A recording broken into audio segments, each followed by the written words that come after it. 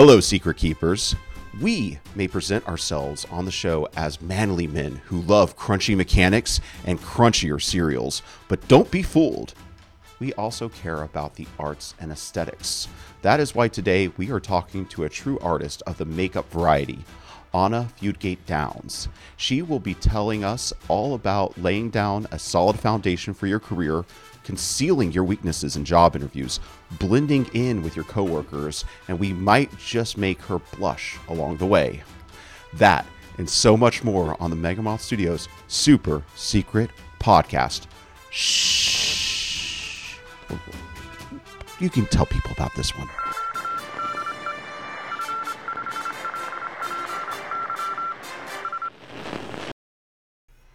Welcome back to the show, Secret Keepers.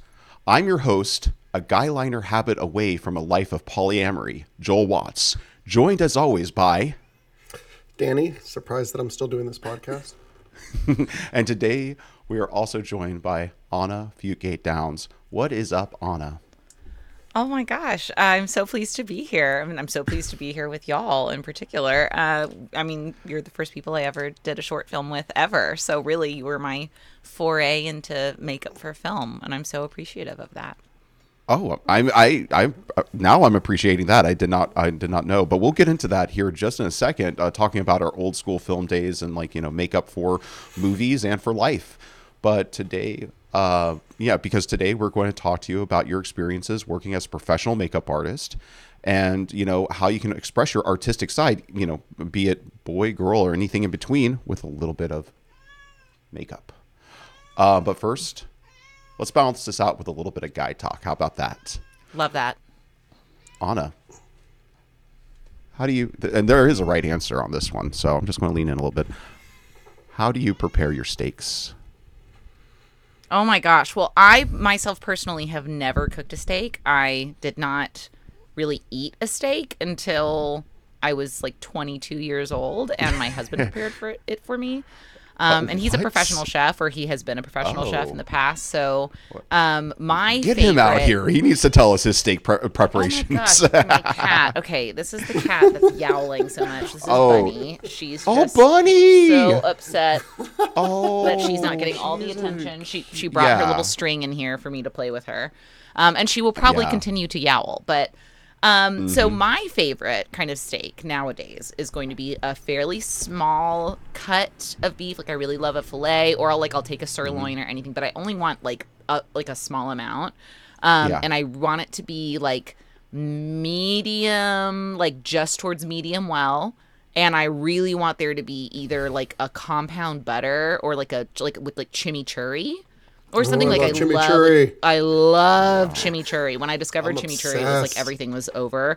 I love a compound butter, like a chimichurri compound butter on like a small piece of like a really flavorful filet. That's like what I'm all about. Yeah. That sounds delicious. I mean, my mouth is watering. We're doing an early record again today, and I haven't had breakfast yet. So this was a mistake to be talking about steak so early. Well, I'll say wrong answer. Danny, do you want to take a chance? Yeah, I'm going to go with Through the Heart of a Vampire, because I'm reading the show notes, and that's definitely how you spelled steak in the show notes. So. Stop it. I'm going to do the technically correct answer and answer the question you have here in the show notes. Through the Heart of a Vampire, followed by, keeping a tent secured to the ground. Okay. One is way more practical than the other. And, if you have to drive it through the heart of a vampire, hopefully you just get some of that vampire meat afterwards, cook that up. What kind of meat is that? I don't know. It's soft, I would say, supple. Why? Cold, probably. Cold, yeah. I'll go cold. I would say it's a cold red center, as they say. Definitely rare. Cold. You know how center. they will intentionally age beef in very meticulous ways at fancy restaurants. I'm imagining it's kind of like that. It's like a well preserved, still edible but aged meat. What does it taste like? Vampire meats. Well, I mean, kind of, just like what human tastes, but aged, which I don't know yet. Depending on how they died, maybe garlic. Oh, yeah, there you go. Maybe a very garlicky, Yeah. powdery, dusty old steak. Sounds about right. Yes. Well, the correct answer, in the words of Hank Hill, it's like we prepare our steaks medium. Was it medium rare? That is the way that I like my steak prepared, medium rare. And if somebody asks for it well done, well, we ask them firmly but politely to leave. Yeah. Depending on what you said, I was going to maybe change my answer to I take my steaks high. I like high stakes or no stakes at all. Oh. The stakes are very high right now with the podcast being with the misspelling of the podcast leading to us discussing vampire kill strategies. Oh yeah. Yeah, you can really tell that this is a consequential conversation. Like this is going to affect some things. There are going to be some policy changes after this. Oh yeah. Definitely. Probably a spell check. Danny might want to go over my my show notes and do a quick check for spelling. What was that butter you mentioned though? Oh yeah, go ahead. It's a compound butter. Is like any kind of butter where you've kind of like softened it and then mixed in other things and then like re-hardened it so that the butter has the ability to kind of like take on the flavors of it.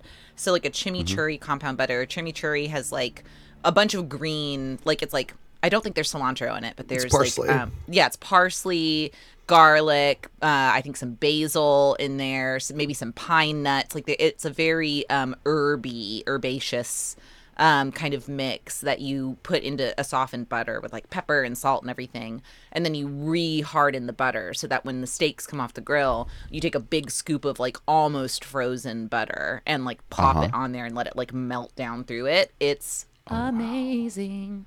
It seems as though it's like, just putting all the seasoning all in one spot. And then all you have to do is just scoop and put it on top. And it's in butter. Like why did lobster get the corner market on butter, like dipping stuff like meat in butter? Like why did we only ever think of like lobster and crab being the options? Like you can dip any meat in butter. It doesn't matter. That is accurate. Nothing matters. I did see a guy who like basically broiled his steak in butter. And I thought like, it's like he took it to the extreme. Like, yes, I do agree. Putting some butter on top of steak or maybe dipping your steak in butter, delicious. But I mean, I think he took it a little to the extreme of cooking. Like he basically melted like 4 sticks of butter into a skillet and then put the steaks in the skillet, like drowning in butter. Was that Guga Foods? Was that Guga Foods? Have you ever seen Guga? I don't know. Oh, he's always doing crazy stuff. He'll be like, oh, today we're cooking steaks and shoes. Like he'll put like a steak in a shoe and throw it on the grill. Or I think this was just a clueless dad. Okay. Honestly. It sounds like he went to the Paula Deen School of Culinary Arts. Like he was just like, well, when in doubt, put more butter, Oh my goodness. Oh yeah. Well, he also cooked asparagus at the same time, and what he did was he took his stalk of asparagus and wrapped it around a stick of butter and then foiled that and put it on the grill. So yeah, I don't think he's not too concerned. He's here for a good time, not a long time. Yeah, we need 1 stick of butter per asparagus stalk. That's the ratio we're going for on this recipe. Yeah. It's still a vegetable. I mean, come on. Yeah, it's just a happier vegetable now. Yeah. We buttered it up. All right. Okay, Anna. Well, that was a pretty good culinary corner from you two. I'm the least likely to cook, I think, here on the podcast, so I don't have too much to contribute to that. I like how I like my steaks prepared? By somebody else. I was going to say for you. Yeah. Yeah. Ever dreamed of embarking on legendary quest, unlocking hidden secrets, and discovering untold riches? Dive into the world of X Seekers of Fortune. It's the game that's soon to be taking the internet by storm. Sign up today at xseekersoffortune.com and start your journey to greatness. Remember, fortune favors the bold. See you there.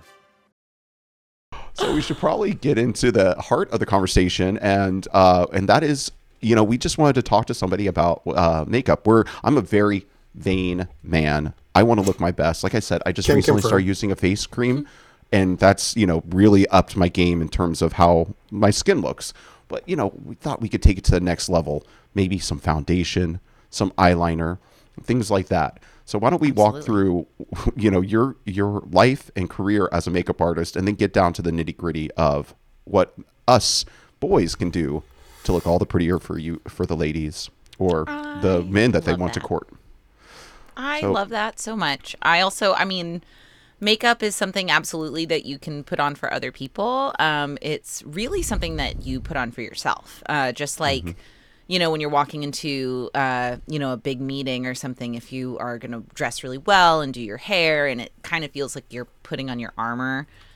Same thing with makeup, having the ability to choose. Like if I have a pimple or under eye darkness or something, I can choose to put skin-colored paint on top of those things to make me feel more comfortable, more assertive. And it isn't necessarily something that we do, for others. It's something that you do for yourself so that you are allowed to take control over how you look and how you present yourself to the world. And a lot of the time, the point is for people not to know, or if they do know that you're wearing makeup, it's more of a stylistic choice. It's the same thing as like looking at somebody with a really cool pair of boots. You go, oh my gosh, that's such a cool choice you made in how you decided to present yourself to the world. So, and I do, or I a belt buckle or hat. Or a belt buckle or a hat or any kind of, like the 15 pieces of flair, to pull in an Office Space reference. It's part of your 15 pieces of flair to be able to say, this is what I choose to spend my time on, in terms of time being sort of a limited resource, and our, to bring it into like D&D world, like our charisma role, right? Like giving ourselves the ability to modify our charisma, whether that is in how people perceive us or how the confidence that we feel and are able to kind of project to other people, I find to be incredibly powerful. And it's something that exists everywhere. Makeup is not a capsule. It's not a capsulated area of life. Every single man, athlete, president, musician, every single man that you have ever seen on television has a full face of makeup on. So the idea that in real life that would be limited and translated only to half of the population is so crazy to me. Because it's just something that exists in the world everywhere. I saw an ad or a meme the other day that talked about like men being so insecure that a concealer had to be like a man's concealer had to be labeled as war paint. What? Because it was like, like people weren't okay with the idea of putting on concealer, but applying war paint made it more accessible. Because it implies violence, right? Like that's what makes it implies violence. It implies dominance, I think. But it's the same idea. Like for me, it sort of is war paint. Like putting on makeup wakes me up more than coffee ever could, right? Like it focuses me in, especially like as a former theater kid or as like a kind of continual lifelong theater kid. It's about we see what that role, right? What role am I playing today, right? Which character am I today? And so I get to choose that. It's like going into a character customizer in a video game. I get to choose how intensely what kind of work I want to put into my character for that day, and what I want other people to perceive about me based on how I have painted my face that day. So I think it is very powerful. I think also everybody in the world should have the experience of walking into a room and knowing that they look good. Like my husband does drag, and I've been helping him a lot with doing makeup. And he's like, the feeling of walking into a room and because when he's in drag, he's got his heels on and he's 7 feet tall and he's got this huge wig and it's usually blonde. So when people are perceiving him for the first time in a room, what he sees is this. like people just kind of going up and up and up, and they all look so happy. Like everybody seeing him is shocked and pleased.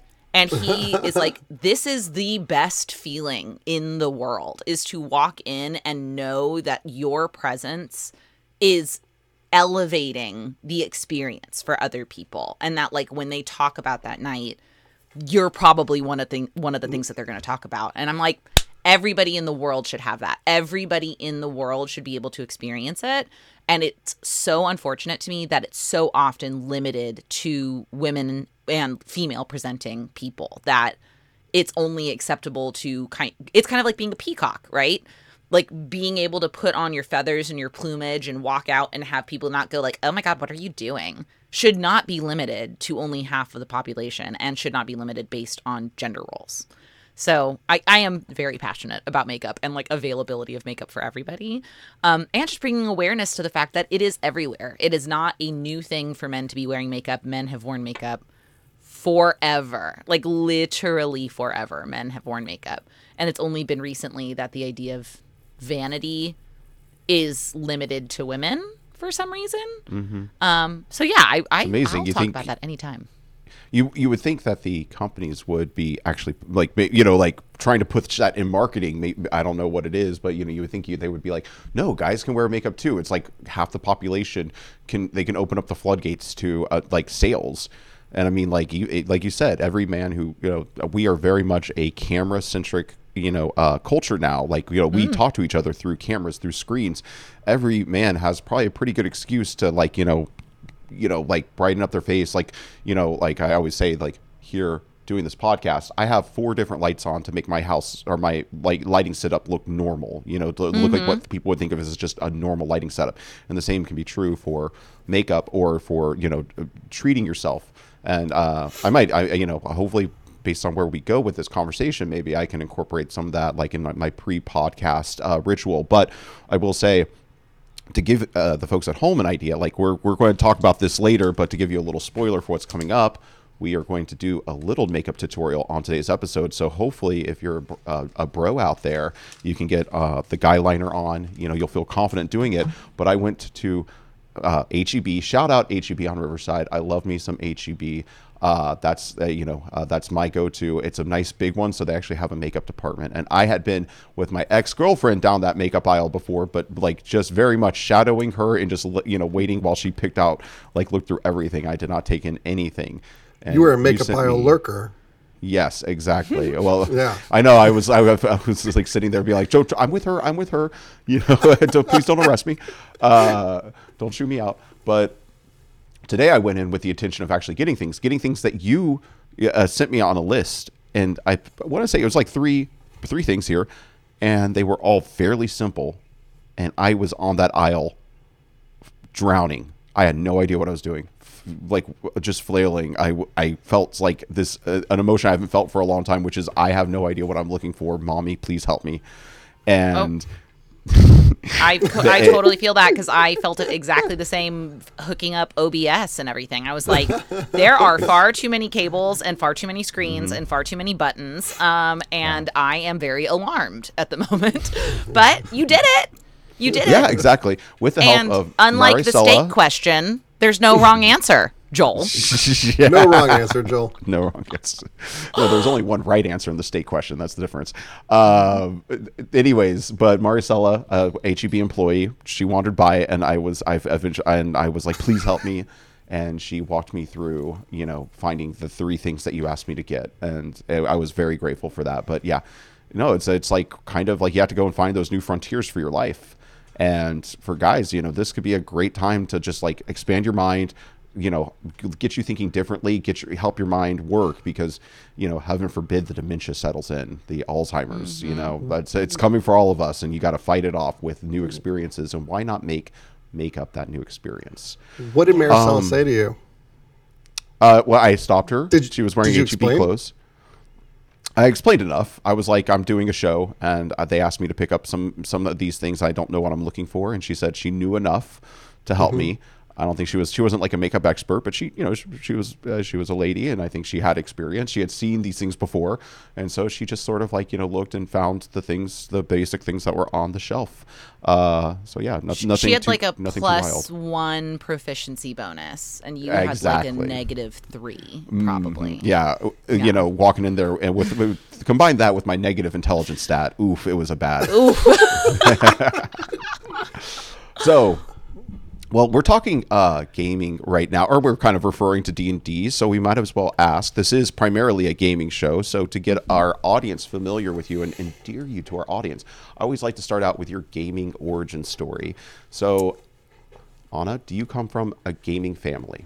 Not particularly, other than the fact that my brother is just one of the best DMs I've ever. He is so good. He's been playing for so long, and I loved being involved in like writing out the character sheets because I had like the best handwriting.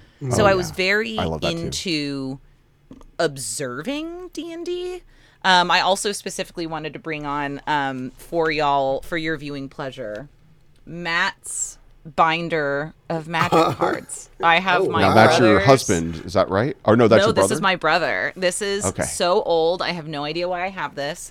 Other than I steal everything from my brother and will continue to do so for the rest of my life. What is in there? It's old. Oh, it's old, y'all. What if she flashes us like something I know. I wanted to see what's in there. She is a classic. And then so I've got that. I've got a whole binder full of what he considered his most, precious cards, and then I've got a whole stack of other super classics. Oh yeah. That's the nostalgia hitting me right there.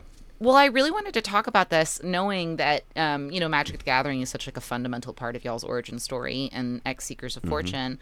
That when I really thought about it, Magic the Gathering and the art on Magic the Gathering, which I know is a very like beloved part of it, was sort of one of my first introductions to character design, which when it comes down to it, I consider myself to be more of a character designer. And when it's if you're coming down to like a role on set, I've started to sort of like create my own title, which is hair, makeup, and effects designer. I'm not just a makeup artist. I'm not just a hairstylist. I'm not just an effects artist. I love to do all of it, and I love to be involved in every step of the process, from concepting and like reading a script, doing a breakdown, figuring out the elements that have to be there based on what we see in the script, and then kind of extrapolating from there all of the different details of like, well, where is this character from, and who, and where are they going, and what about the makeup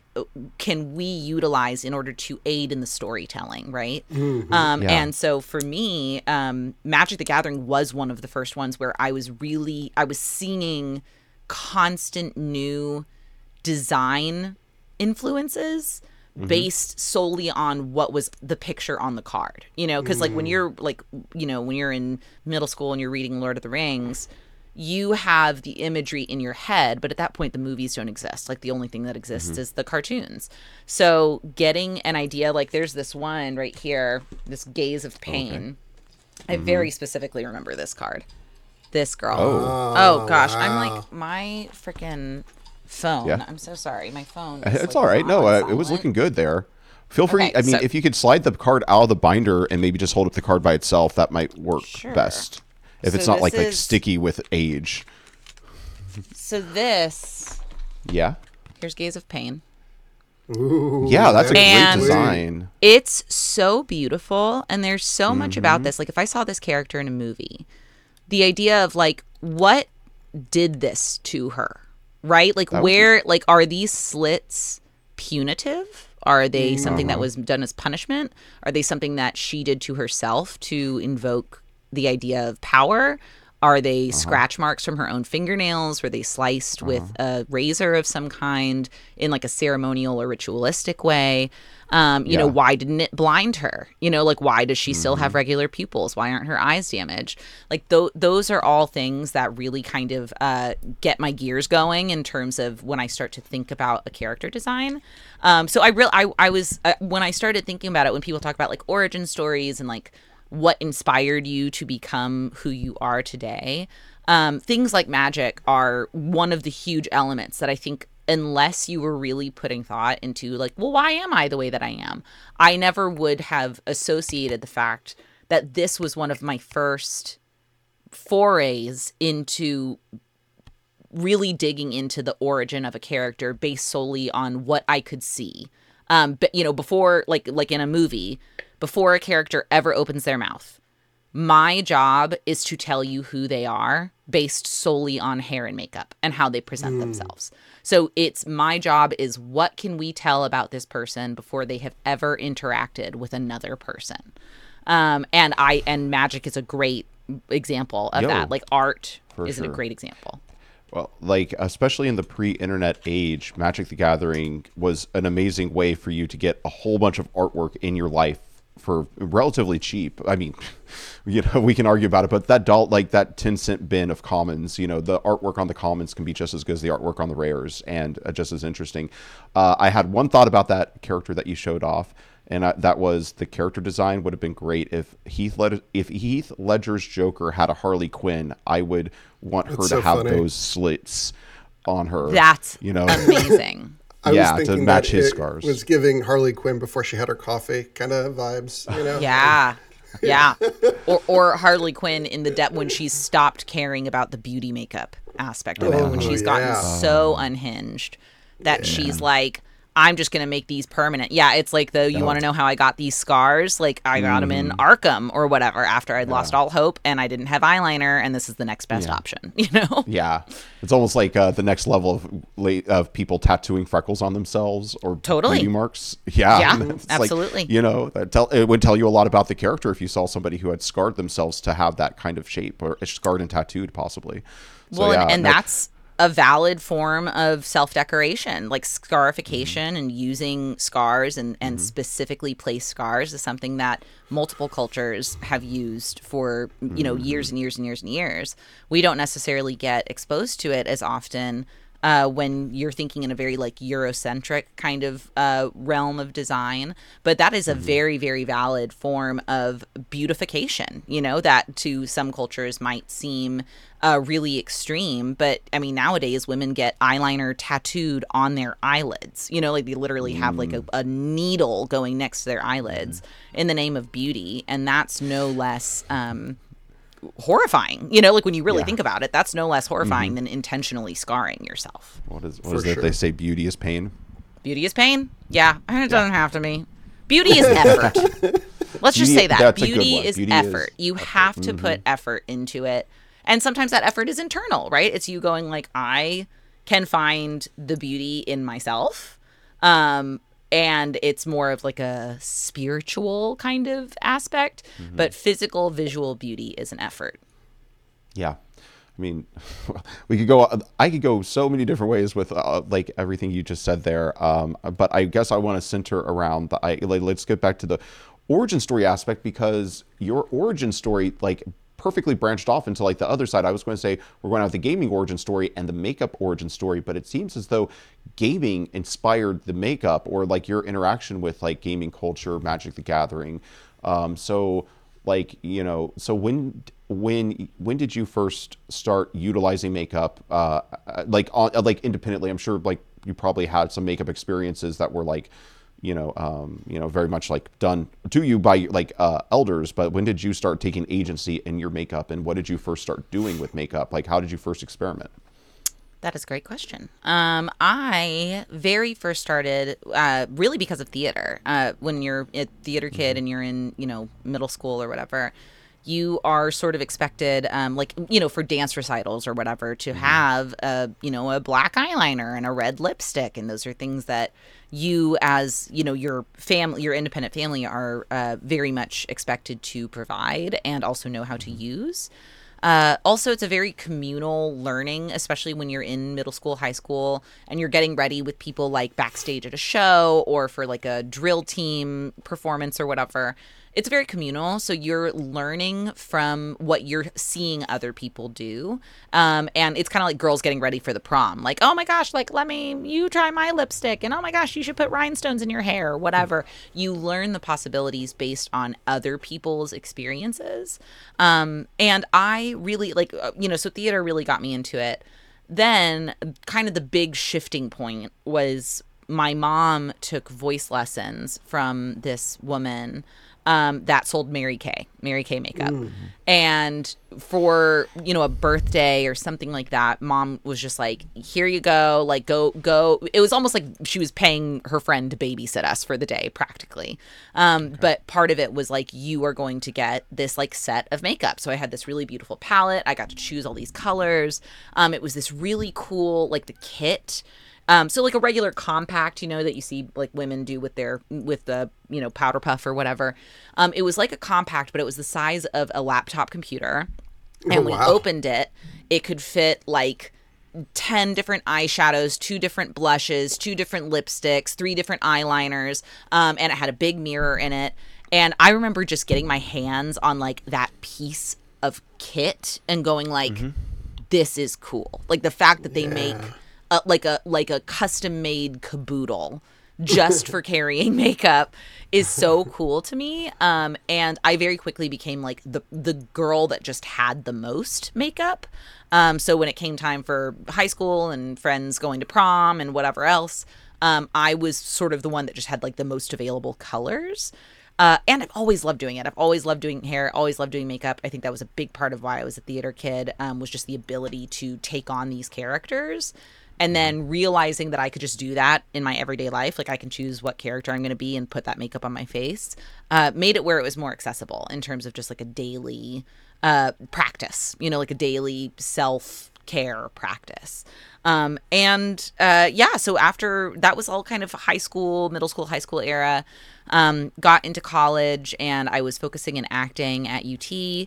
And at UT, we had to do these things in the theater department called production labs, where you were basically in like prop shop, scene shop, costume shop.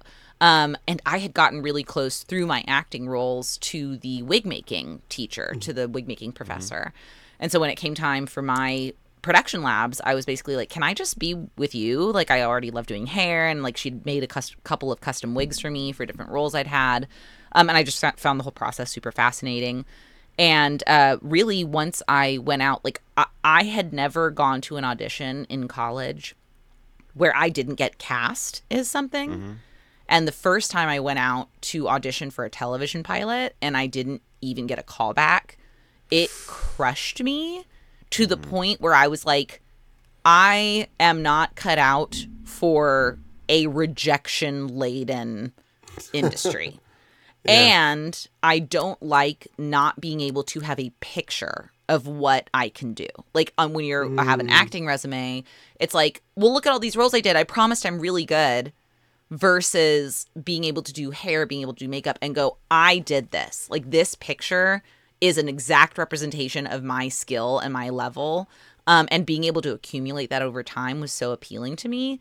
And so I switched to doing technical theater. I actually got my degree in wig making and makeup design from UT, and then went to a special effects or a film makeup school in Vancouver called the Vancouver Film School in the makeup design program there.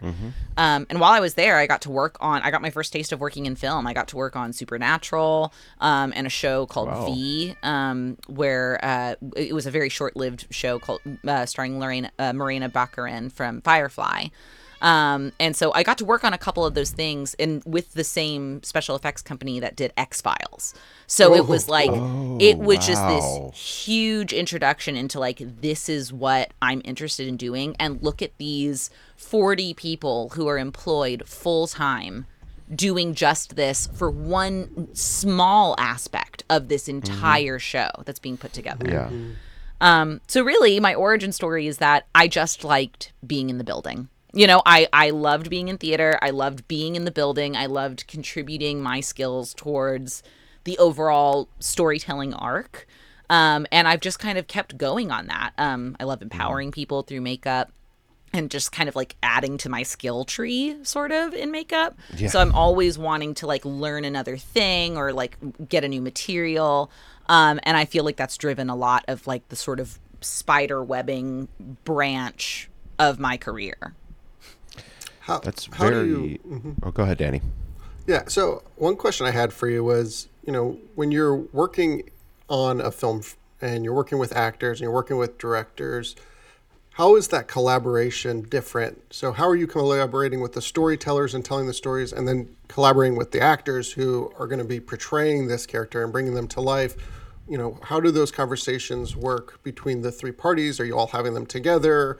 Are you having different conversations with the storytellers than you are with the people portraying the story? How does that all play out? It does start with some kind of script or what they call a treatment, where there are sort of basic parameters that need to be hit for the story or the piece of media to be told.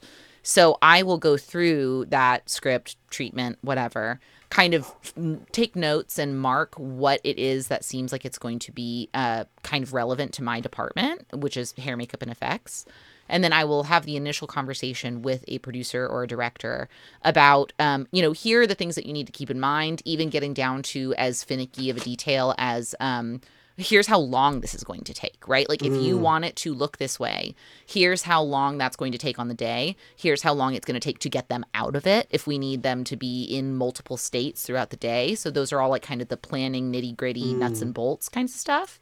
And then I'll have a conversation, like I'll drop some designs, get approval from I'll put together mood boards or collages or something like that. Get approval, make sure that like the directors, designers, everybody that's collaborating on the visuals, that we all have sort of like a shared visual vocabulary of like, what does this mean? When we read this in the script, what does that mean visually? And then I will approach the portrayer, the actor, the performer, and really specifically talk to them about allergies, like things that they are sensitive to, things that they aren't capable, like with eyeliner, say, like, which we're going to be playing with in a little bit. If you aren't used to having something near your eyes, like a little hard stick near your eyes, it can be really alarming. Having just pressure placed in an area where you're not used to pressure being can really affect people. So if we have a very strong idea about what we want this to look like, and somebody goes, I have the most sensitive eyes in the world, they water terribly, I'm going to go, okay, maybe we're not going to do like a super smoky eye, right? Because it's going to be hell to maintain throughout the day. It's going to make you uncomfortable. So then we have to go back to the drawing board and go, okay, what else can we do to effectively communicate visually what we need to about this character, but also work within the parameters and the limitations of like what the performer is capable of, how much time we have, how much money we have, how many times we need to repeat it, right? Like, is this like a one-time thing where we can spend 3 or 4 hours doing it because we don't have to repeat it every day? Or is this something that this needs to be like part of the lickety-split checklist bullet point version where I need them in and out of the chair in 10 minutes? So there's a lot of logistics that go into it besides even the design elements. So it is very collaborative. It's collaborative, and it's never set in stone until it is recorded. And like, it is never set in stone. We are always adapting. Always, always. That's the key. That's such a key to art. There's so much great things I heard in there, and so many things. Like I said, every time you speak, I have like 15 questions or follow-up comments. But I think my top level comments are, this is a great learning moment for anybody who's interested in getting into the arts. Everybody thinks that they want to go in and be, a lot of people, I mean, Danny and I are guilty of this too, want to go in and become like writers and directors, and they want to try to take those slots, which are very coveted. But if you actually want to work in the film business, the theater business, and you want it to be a job, you want to get one of those technical gigs, because those people actually work. They work consistently. They get paid, unlike writers and directors who, when they get paid a lot, but there's a long time in, building up to the point of getting paid. And I'm sure, like, if that is really your passion and what you're heading towards, getting in your foot into seeing how a set runs is only going to help you rise to the rank of, or rise up and be ready to be a director or a writer when it comes time. And the other thing that I just love is just the idea of like, there's not one right answer for a question. There's multiple options, and setting, being dedicated or confident in the option you take is really strong. But you have no idea if somebody is allergic to, I don't know, to, like, you have a scene where somebody needs to vomit and they're allergic to oatmeal, and that was what you prepared to be the vomit on set. you're going, you have to be adjustable. You have to, roll with the punches. You have to check these things. These are things you wouldn't think to check beforehand. So I just love that, how, adaptable and malleable your creativity is. I think so many people are like, no, it has to be this way. And it's like, if you're really creative, no, it can be 5 different ways. You choose one at the end of the day. But, if that one doesn't work out, you have something in your back pocket to change to. Absolutely. I really liked also the advice that you gave about, I don't know that you presented it as advice, but I think it's great advice, which is if you want to get hired, sometimes it's really, really helpful to have tangible evidence of your skill. You mentioned with acting, it was kind of like, you're going to have to take my word for it. I'm a good actor, versus, hey, look at my portfolio. Look at these looks that I've created. Look at these characters I've developed. And that's something, honestly, that resonates a lot, because Joel and I, when we made the transition from trying to be writers and directors and filmmakers to being game designers, part of what motivated us in doing that is it's so hard to raise money for a film that people don't know is going to turn out, versus being able to have a game that people can play and they know they're having fun. So it's just so much easier to market your efforts and your results when you have something tangible you can put in front of people and they know you can deliver before they ever give you $1. I will also say, very smart legwork in terms of being able to make money, make capital, create characters, create storylines. Dungeons and Dragons is a full-blown movie now, entirely based on characters that have already existed. And, like the Harpers, say, is like when you look through the Dungeon Master's Guide, that is one of the factions that is there. The actual, I'm so sorry. I did not mute I don't know why I did not mute my phone, and now it just keeps going off. So I'm so sorry to all viewers at home. See, I thought for a second, and this is something we would recommend, she's using her phone as a webcam, and it's a much better quality than the webcam on her laptop. But yes. I would recommend next time you upgrade your phone, keep your old phone if you can, and use that, like your old phone camera. Well, and I do actually have an old phone. It's just not charged. So I thought about that, and I was like, dang it, I should get that. And then I don't even know if it has enough space on it to get the new app on it and everything. But this works really well. No, I'm saying, just letting the audience, just a pro tip for the audience, your last generation phone, there's a lot of uses you can get out of it if you set it up for like webcam and things like that. 100%. Or like as a mic, getting yourself like better audio, just using a mic and being able to just like, do a clap sync or something. I've definitely done that before for different elements. For sure. But yeah, I was saying...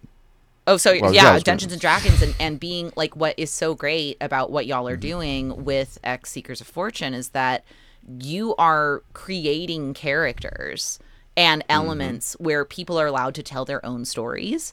And the more personally invested that people feel in a collaborative thing like gameplay, the more likely they are that like the future like filmmakers or investors or designers or whoever are going to want to get involved and go, no, we need to tell this story. Like we need to take all of these different elements and weave them together into a story. I don't know this for a fact, but I very firmly believe one of my favorite authors is Brandon Sanderson. He is beyond J.R.R. Tolkien, like so far beyond him. And I love me some Hobbit. I had a Lord of the Rings wedding. Like I am very into it. It was very formative for me.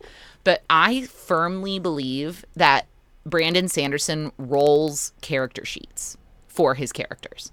I firmly believe that, based on the way that everything works out. And the failures, like the fact that so many plans that they work toward throughout an entire story arc will fail, feels to me like a nat one. Like they just like rolled a nat one, like, so he's like, this is what my character wants to do now.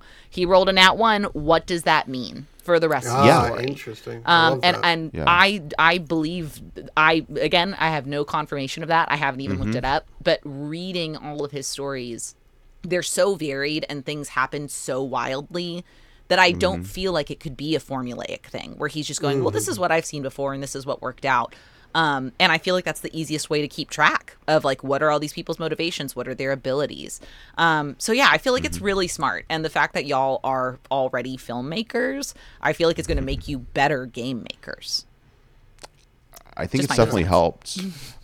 I mean, have you seen any of the art for the game? Yes, gorgeous. Okay, gorgeous. Cool. Yeah, gorgeous. Yeah, thank you. I think I do hope that we're doing a great job, and it'd be interesting to hear your take on the characters, what you would take from them based on how we present them on the artwork. Maybe sometime in the near future. But yeah, no, you mentioned D&D, you mentioned Brandon Sanderson, and that's actually a really great point. I think more writers or more storytellers should embrace characters failing. It is the best thing for a story when characters actually fail at what they're doing. But tell us a little bit about, it seems like D&D might be your jam. Tell us about your experience playing D&D and like the kind of characters you like to play and how you go about designing them. I love D&D so much. I've been very intimidated. I'm actually just getting ready to DM my first, just a one shot, really. Ooh. I hate rules. I hate them. I'm not good at them. I don't like learning them. I don't like following them, for sure. I am just not a fan. I'm not a fan of rules, and it's been something that's been so terrifying to me as a DM, because I watch people like Dimension 20, Brennan Lee Mulligan, and like watching all of their abilities and just how fast they are.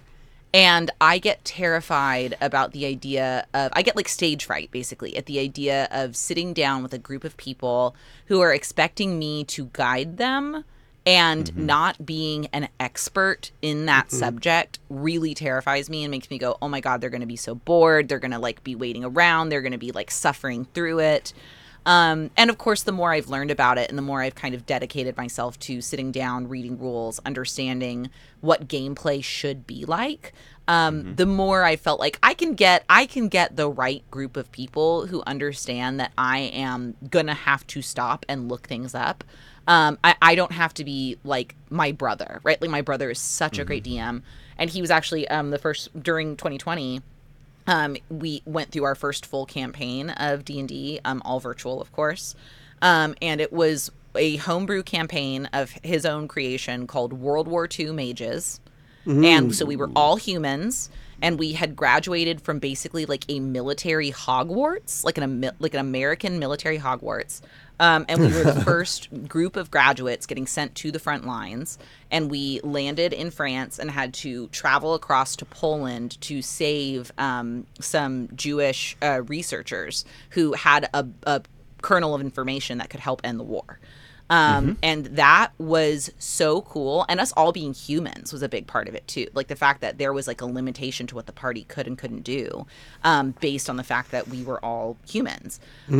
So I find that very, very, I just loved that whole process. I loved the silliness. I loved being able to, I mean, like probably one of the biggest gold stars I've ever gotten was when I said something that made my brother laugh so hard and he went, point of inspiration. Like that is so funny that you get a point of inspiration for it. And so it's like, reward your players. I'm going to chase that feeling. Like I'm going to chase that feeling. So I love D&D. I am just getting into it. And I'm getting to the point now where I'm also realizing, like a favorite movie, I can get really, really well versed in one shot and just run it a few times with a few different people who want to try. And each time I'm going to get better. Each time I'm going to be able to have more knowledge of the mechanics. Like that's all cumulative. And I sometimes forget that. Like a lot of the times I feel like when I'm starting on something, I need to be an expert in it before I even try. And I've begun to realize the flaw in that thinking. So I do love D&D. I love going through and like as I read books, I'll like on the bottoms of the pages, sometimes I'll like write out what I think that character's stats would be. I love that. Based on like the things that I've perceived from reading. And I feel like you can do that with people too, right? I feel like it gives you more empathy for the way that people behave when you're like, well, I don't get it. And you go, he's got a really low intelligence modifier. And you're like, oh no. Okay. I get it. Like I get it. We all know people like that. Oh no, we weren't talking modifier. about neutral. No, okay. But yeah, I do. I love the concept of D&D. I love high fantasy, grand fantasy. It's the realm in which I can most easily imagine like flexing all of the skills that I have, right? Like, fake orc ears and dentures and contact lenses and blood and spells and everything. Like, I can imagine so many elements where I could kind of force my own skill set into that realm and help to kind of like collaborate and tell the story. Okay. Awesome. This feels like we're having the pre-podcast for 5 other episodes of the podcast. So yeah, exactly. That. Okay, I wish I had known about the writing character stats in books. I would have had you share some of that with us. I don't want you leaving and going and finding books if it takes too long. I literally have a book sitting on my coffee table right now that I can show you. It's one of my favorite books of all time. Yeah, why don't you grab that? Okay, yeah. One second. I'll be right back. So my book that I grabbed is one of my favorites of all time. It's Pillars of the Earth by Ken Follett. It's a meaty boy. It's a meaty boy. Similar to Brandon Sanderson in that way. But this is an amazing book. It is all about the building of a cathedral. And the fact that when you build a cathedral, you see a cathedral and you go, oh my gosh, that thing must have been there for thousands of years or whatever. Yeah. And it probably took the people who started building it. The people who started building it probably were not alive by the time it was being finished. So it's the story of all of the different elements through the generations, seeing the initial builders pass away, the stories of the Lord who got jilted by the young, countess and how that shaped their whole lives and everything. But it's just an amazing book. You learn so much. Like literally, I feel like I felt a million times smarter after I read this book because it just talks about like even just architecture, right? Like how architecture works. And one of the first main characters is Tom Builder. He's a mason, and I was just reading through it, and I was like, oh gosh, like Tom, like preparing to be a DM and everything. I was like, Tom is really wise because when he looks around in a certain city, he's like, I can tell the city is prosperous because everybody needs to buy cooking pots and knives, but not everybody needs to buy embroidered shawls or decorative belt buckles. So when he's walking around in a town, he's really wise in the sense that his previous experiences let him know before he talks to anybody whether or not the town is prosperous. But his intelligence isn't great because he is a mason from the 1100s. Like, he can't really write his name. He can't read. It's really limited. But the fact, like, that doesn't mean that he's not smart, right? Like, he's got all this experiential wisdom. And so, and he's really charismatic. So I gave him strength +3 because he's a mason. Constitution +1 because he's been a mason for so long that he actually has a bunch of stone dust in his lungs, so he can't like run very far without getting winded. Dexterity, I gave him a +8 to dexterity because he's very good at like carving fine lines. At one point he has to climb up scaffolding to save this person, so his like agility and acrobatics are really good. Intelligence, I gave him a 0. I was just like, he's about as smart as the average person. Wisdom +2 because he's good at observational, experiential kind of smarts. And then charisma +3 because at one point he talks about like, when the Lord arrives to a job site, you want them to be glad that Tom Builder is in charge. And I take that onto set with me. Like when a producer or an executive producer or the star shows up and I get to show them what we've made, I want them to be so happy that I'm in charge of the department. Simply because I have the charisma, I'm showing that I'm prepared and that I have a lot of plates spinning, but I'm able to kind of tread and keep my head above water. So that's an example. That's an example of how I've been like kind of preparing for D&D in my everyday life. But it's like a milestone for me. Like running this one shot is literally like a 35-year long goal of mine. Okay. And gaming is huge. It's like the metrics by which we can like measure our life, I love that. Yeah, no. And I think what you said about a one shot, it's like you create a really good one shot. You can run it with, 4, 5, 6 different parties of people and get different results each time. And, it's almost like an escape room. A one shot is kind of like an escape room. Totally. You set up the parameters and then you just drop different people into it and they get to kind of like succeed, fail, break the system. do it which I'm terrified about. As you expected. Oh yeah, you got to be ready for people to to. Oh, I've already been like, you all better be nice to me. I'm like, do not, especially in the first ones, like, don't come up in here and be like, I turn into a flaming eagle and I crash through the side of the palace. I'm like, don't do that to me. Just everybody play nice, please. For this first one, please play nice. Mm-hmm. Well, if you get that up and running, I would love to give it a shot sometime if you're ever, able and willing to guide us through it. Thanks, guys.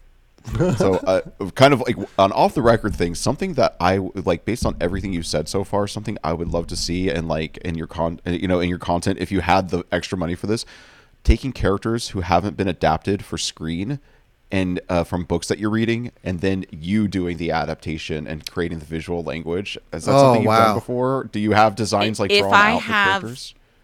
If I have one specific goal in my life, oh my God, I could like literally tear up thinking about this. But if I don't get to be involved in the screen adaptation of any of Brandon Sanderson's things, it will be a life not fully lived. I have so many ideas about the way things look.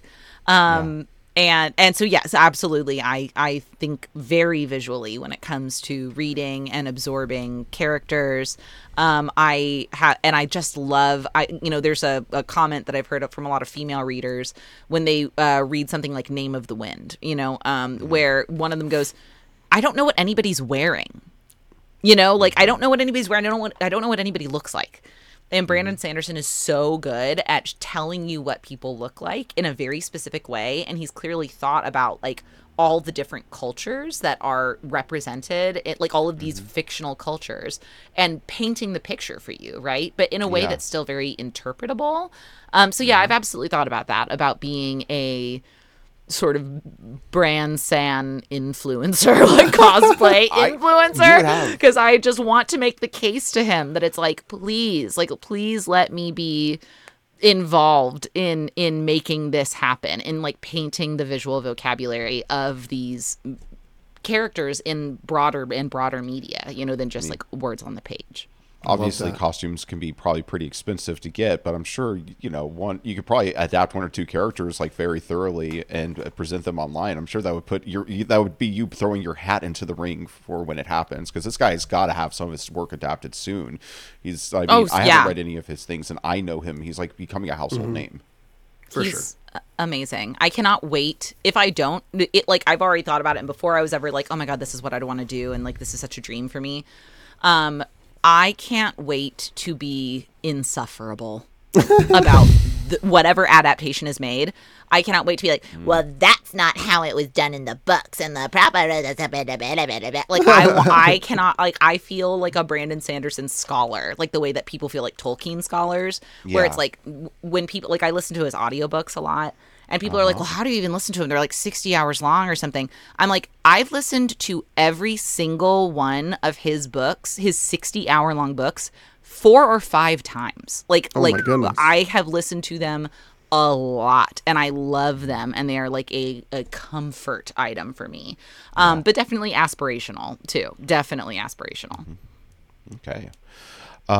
Danny, was there any other questions you wanted? Well, I have a feeling we'll still be able to have the conversation going into the something random this week. This is going to be kind of a different something random, but was there anything else on your mind before we start whipping out the makeup and she starts giving me some instructions?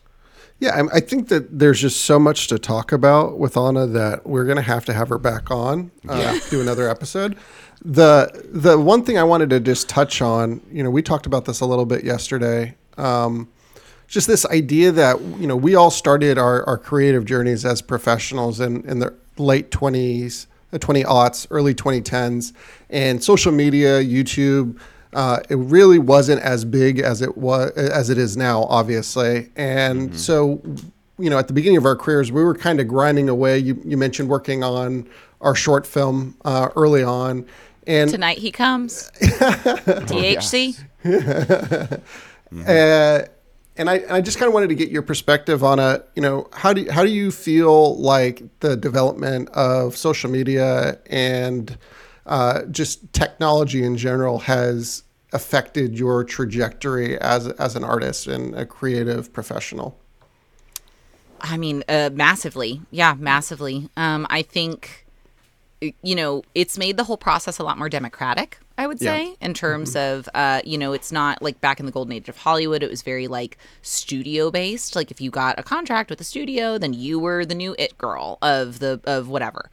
And now with YouTube and TikTok and Instagram, it means that you, based on your own appeal and not waiting for the permission of any other higher authority, can make your mark on the world and can contribute to sound really pretentious, like the cultural zeitgeist, right? Like literally like a TikTok meme or like an audio can change the way that people speak to one another, Absolutely. like and like being able to reference those things.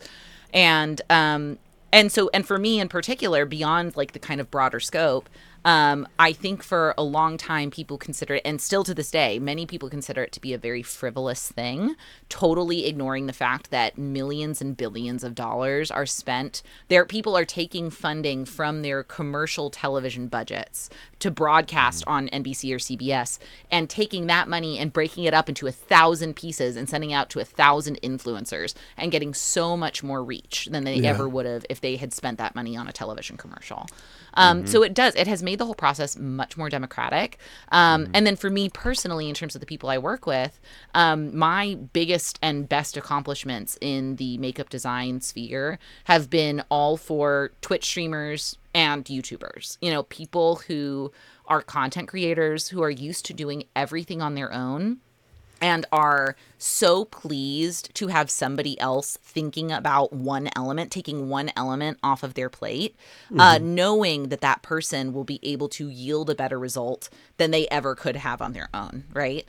And I think that makes them, one, like a lot more fun to work with. They're not very entitled. They're not like, well, obviously you're going to do that. It's your job. They're very, very pleased about what it is that you can contribute. But also they're more willing to take risks. They're more willing to do crazy ideas and have crazy ideas. And, to your point earlier a little bit, Joel, you were saying like, being able to adapt and everything. My thing that I love being able to bust out in terms of like a piece of advice is that you don't ever fully say no to them. You go, here's why that's not possible, but here's what is possible, right? Yeah. Like, here's what, like I'm not going to say no. And like, how dare you even ask for me to adapt that way? I'm going to say, okay, here's what we can do to accomplish some version of that, even if it's not ideal to what we could do if we had more time, more money, more preparation. So I do feel like I've gotten to exercise those muscles a lot. I worked a lot with Rooster Teeth for years and years. I've worked with a bunch of different cosplayers like Meg Turney and Jessica Negri and Daniel DeNicola. And then I work a lot with Markiplier, who's one of the bigger gaming YouTubers. And we've created some really beautiful things together just because they had these wild ideas and went, we trust you to come up with how we're going to do this, right? Yeah. So I think it's been awesome. It's made me feel a lot more legitimate in terms of it being a very legitimate career. I was very lucky in the sense that my parents were like, you go for it, honey. Like, do whatever makes you happy. They're very, very supportive of me pursuing this as a career. But the further I've gone into it, the more I've realized that like the collaboration and the fact that I got to practice and cut my teeth in a lower stakes situation, like just like, oh, this is just for a funny YouTube video, actually set me up better to be able to adapt and contribute to these bigger, higher stakes projects. Because I went, oh, you want for Rooster Teeth at one point, they were like, we need a chest burster from Aliens and we need it to be able to be tiny. We need you to puppet it and we need you to make it to where it can have a tiny little hobo rucksack like over its back and like walk away, and it's just like wild stuff like that where I'm like, okay, like we're gonna figure out how to do that, but it's funny. It's for a YouTube video, and if it looks campy and terrible, then fine, it adds to the overall funny vibe. But if it turns out awesome, people are like, wow, the production value is really good on this, So yeah, I think it's affected it hugely. I think social media has been huge in terms of my personal trajectory, but then also just the legitimacy of like doing makeup is not a frivolous pursuit. People are willing to spend their time and money to look and feel better, especially on camera. So being able to contribute to somebody's public persona as a makeup artist and hairstylist is an amazing asset to have in terms of just like longevity of career. Yeah, absolutely. Beautiful. Yeah, there's something that you said earlier. Should we do some earlier. makeup? We should do some makeup. I did want to say though, Joel, what were you saying? I just wanted to say there was something that you said that I thought really resonated, like with my view of production, and it's you call yourself part of the special effects team in a way. And I think like there's two things that everybody on set should consider themselves part of. That everybody on set is a storyteller, and everybody on set is a special effects person. Like I think lighting is the first special effect of cinema. You know, that's like, you know, a good lighting, good makeup. These all tell the story. These are all special effects. You know, even if it's very subtle, it still tells the story. And I think everybody should have that mentality because that will lead to the best production and everybody kind of getting a little piece of the pie and it being everybody's movie, if you will. Let me hear.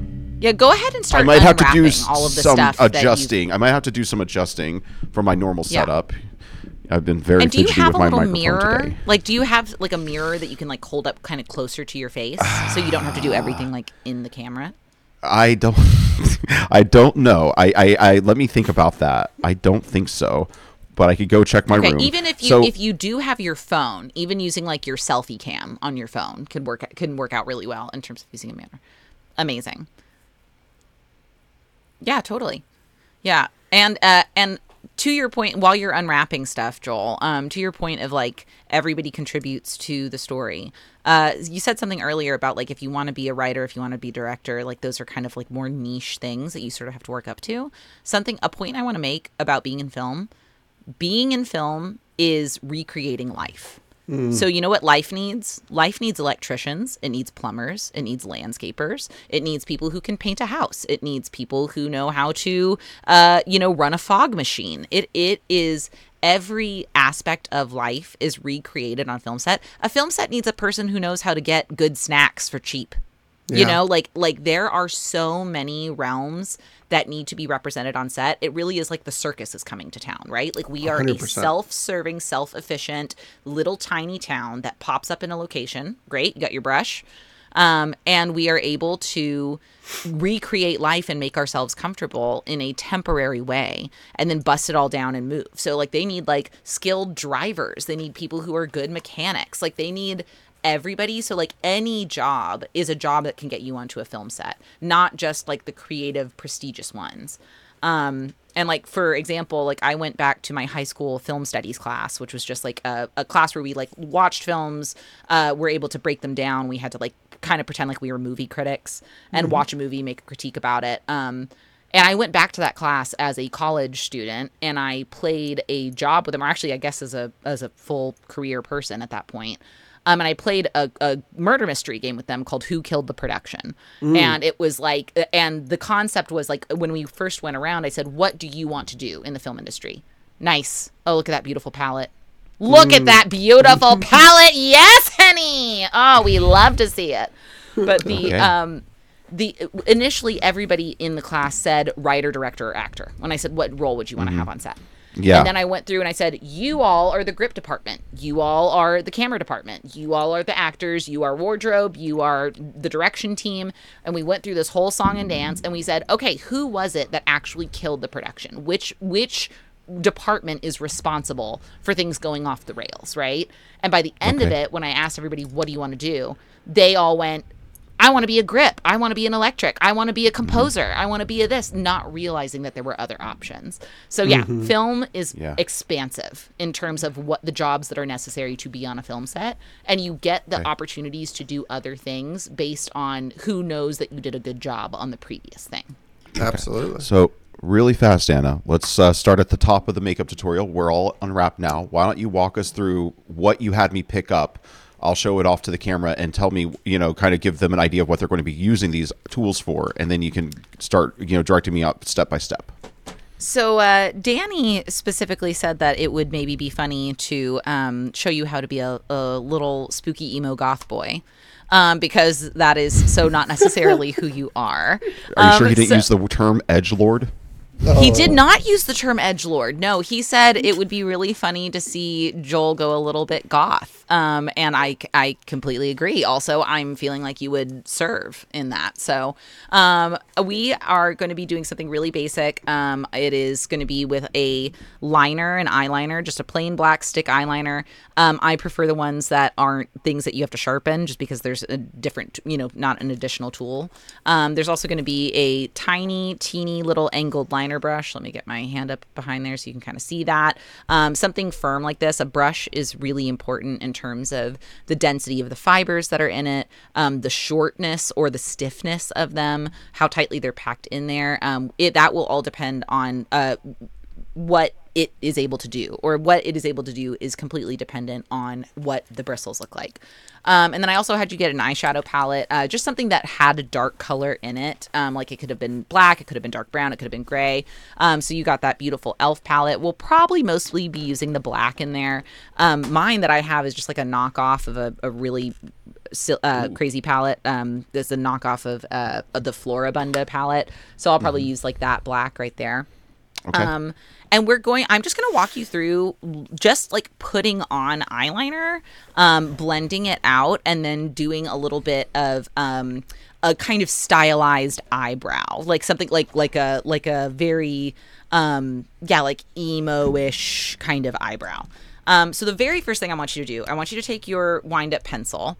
And I want you to test it on the back of your hand. So like kind of get a sense, like just draw a line, kind of sketch in a line, and just get a sense of how it feels on your skin, how it applies, how pigmented it is. Okay, well, I had the mechanical pencil problem of it already breaking, like the tip breaking. So start with it pretty small. Like you don't have to have very much kind of like turtled out of there, right? In order to get like it's a pretty small little nub. And that's common. That happens all the time. So kind of getting a sense of like the pressure. Yeah. And then take your brush and you're just going to kind of sketch over that line and just get a sense for how well it blends out, how far it drags. Like I started with like a little, maybe a 1/2 inch line, and I can drag that out to be a pretty solid, like a pretty long line. Also, if I take my brush right now, I'm taking my like the skinny, like the narrow line part of my brush, and I'm using that along the line. If I take that and turn it to where the broad side of the brush is scooching across the line, it's going to give me a totally different effect. It's going to start to blend it out almost more like an eyeshadow, right? So we've gone from having like a tiny little line to kind of like a pool of color, right? Like a whole wide pool of color. And the cool thing about... I'm probably going to have to get my brush skills down. That's sort of where I got Get a little closer to the camera. Winston has never...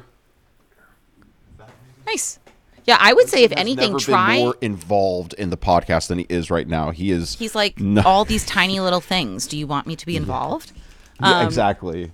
Yeah, try even just kind of like working the liner back and forth just in the same spot. Sometimes like the heat of your hand will help to kind of like melt the wax that's in the pencil, and you'll get a little bit more what they call color payoff. So you'll start to get more and more color payoff. It is also nice. More, and I'm going to see what I can do with that. You said just nice. Like kind of work it back and forth, you said? Yep, exactly. But kind of in the same spot where it's sort of getting heated by the friction almost of you doing that. And you'll start to see a little bit more color payoff on there. Also, with these liners like this, a lot of the times I kind of use them like concentrated eyeshadows where you can put them down in a specific spot and then blend it out to where you want. Because the whole point of a liner like this is that it sets, right? Like it eventually it will get to a point where it won't budge, right? Like it's not going to keep moving. So your workability time is an element where, like, depending on how you read, look at that. That looks great.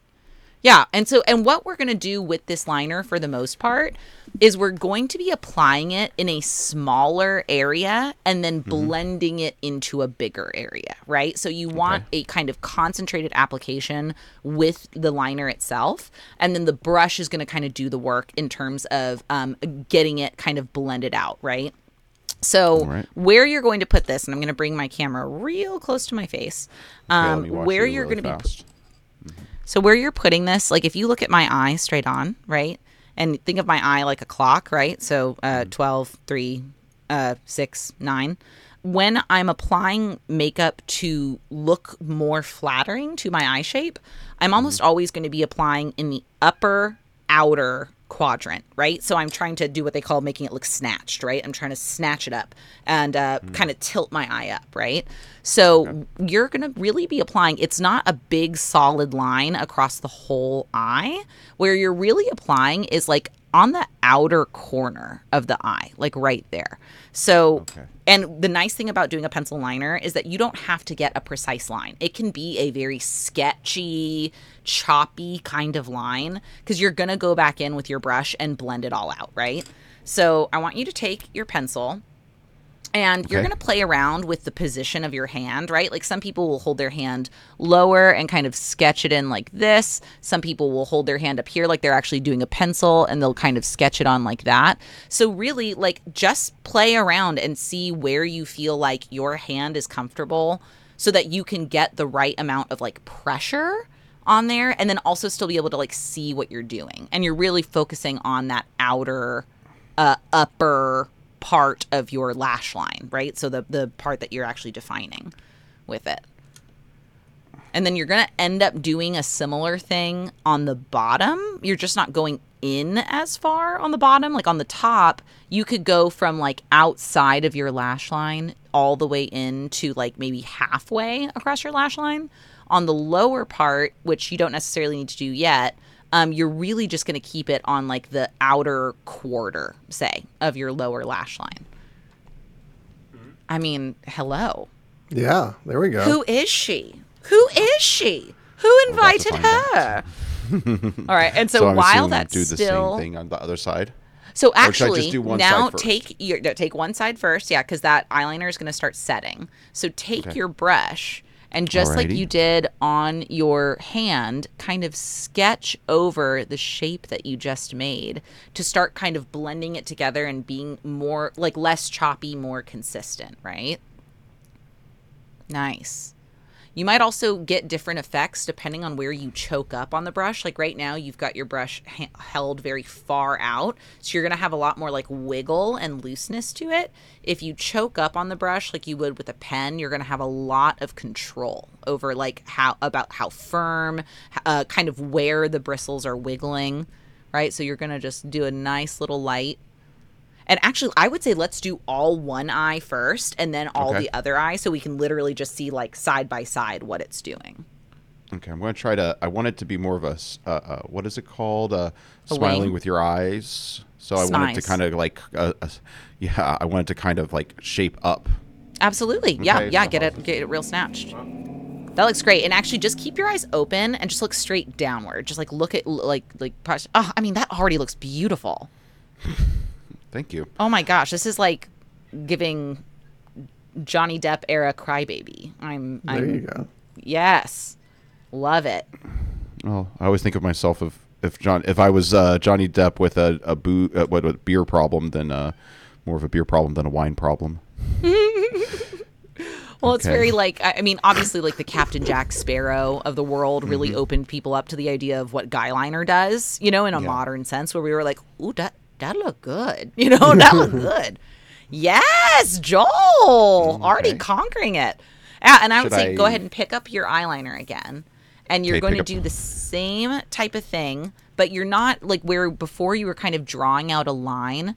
You're kind of planting it underneath your like that outer lower quarter of your lash line and just kind of wiggling it back and forth just so you have a little doot up underneath there.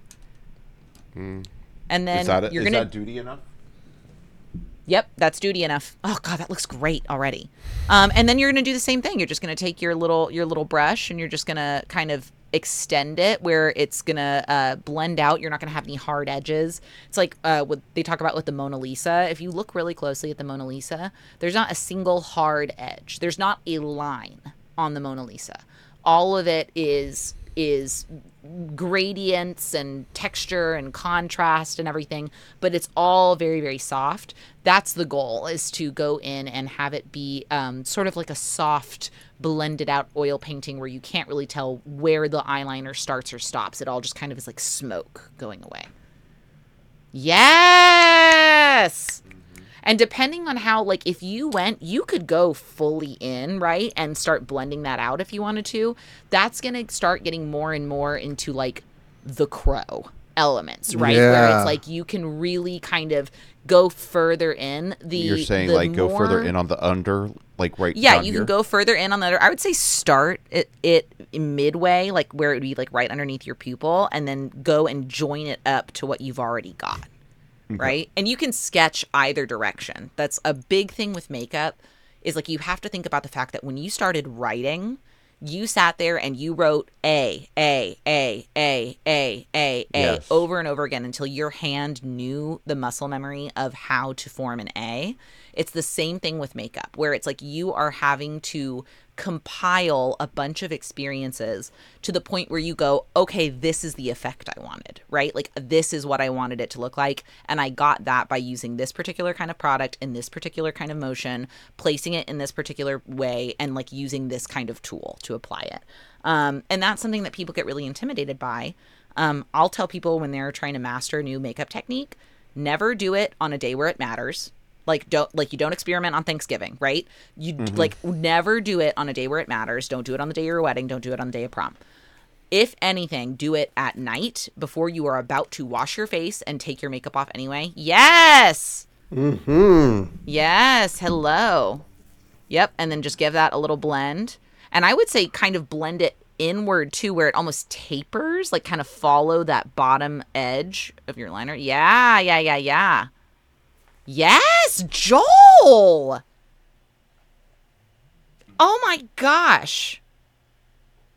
Natural. You're a natural. I mean, that's beautiful. And what's so wild is that when you sit back, the way that cameras work, like you were saying, like we live in a very camera-centric society. The way cameras work, I cannot tell that you have on eyeliner right now, right? Like on the one eye, it just looks more defined. That is the only thing. Now, if you're out and about in the world, I would be like, oh my gosh, that guy has like some really nice eyeliner on, you know? But when you're doing it for camera, that's what we have to do in film is we have to amp everything up to 150% to even get it to read correctly, right? Like on camera with lighting, et cetera, et cetera. So that's looking pretty damn good.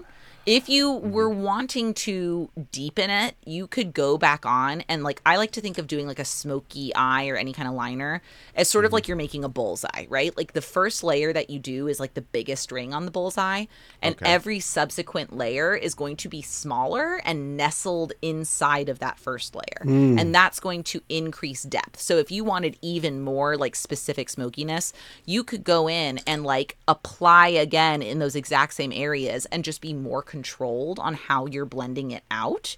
And you're going to get layers and layers and layers of depth where it'll start to get darker. So like even on my eyes right now, with like the one side having like a purple liner and the other side having the black, you can see that there's a difference. But even so, like it's not enough to really notice or like be noteworthy when we're in this kind of media. So you could keep layering from there if you wanted to. The next step before you would do the other eye would be taking that palette.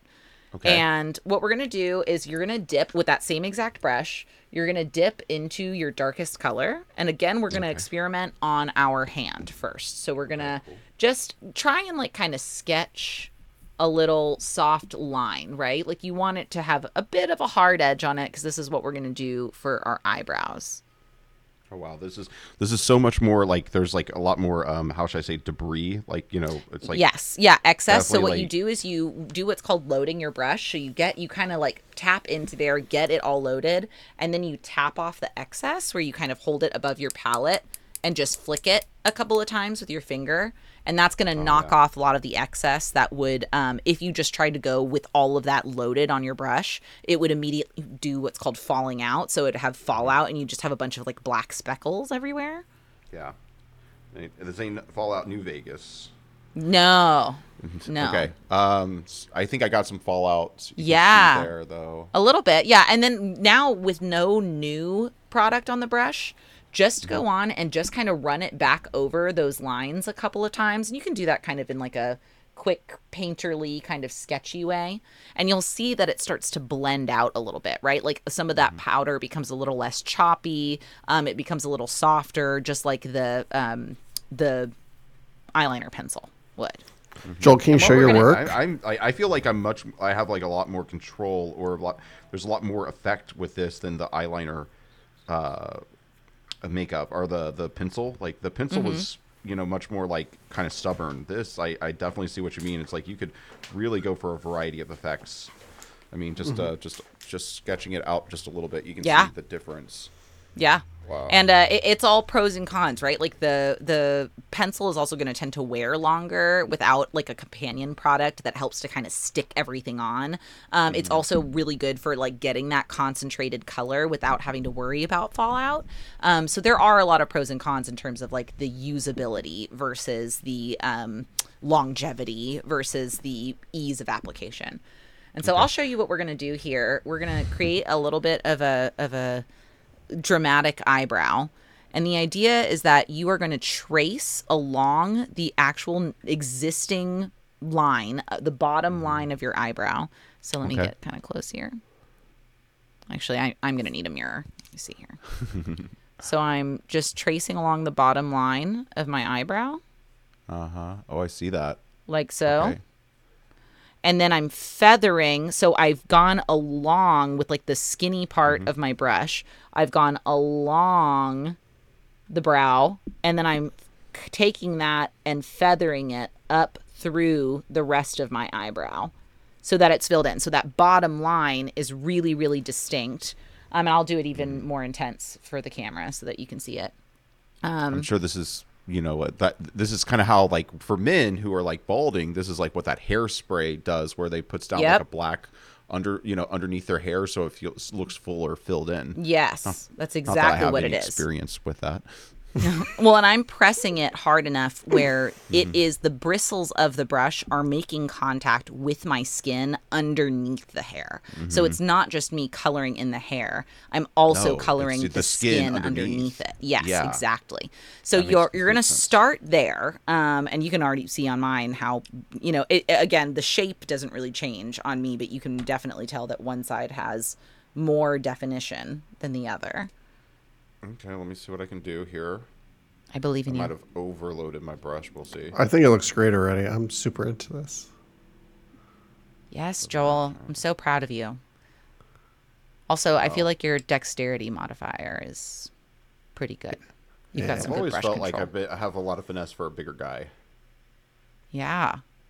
Yeah, and it's very similar. Like, again, it's like writing. It's like it's the same kind of muscle memory and like finite tool ability.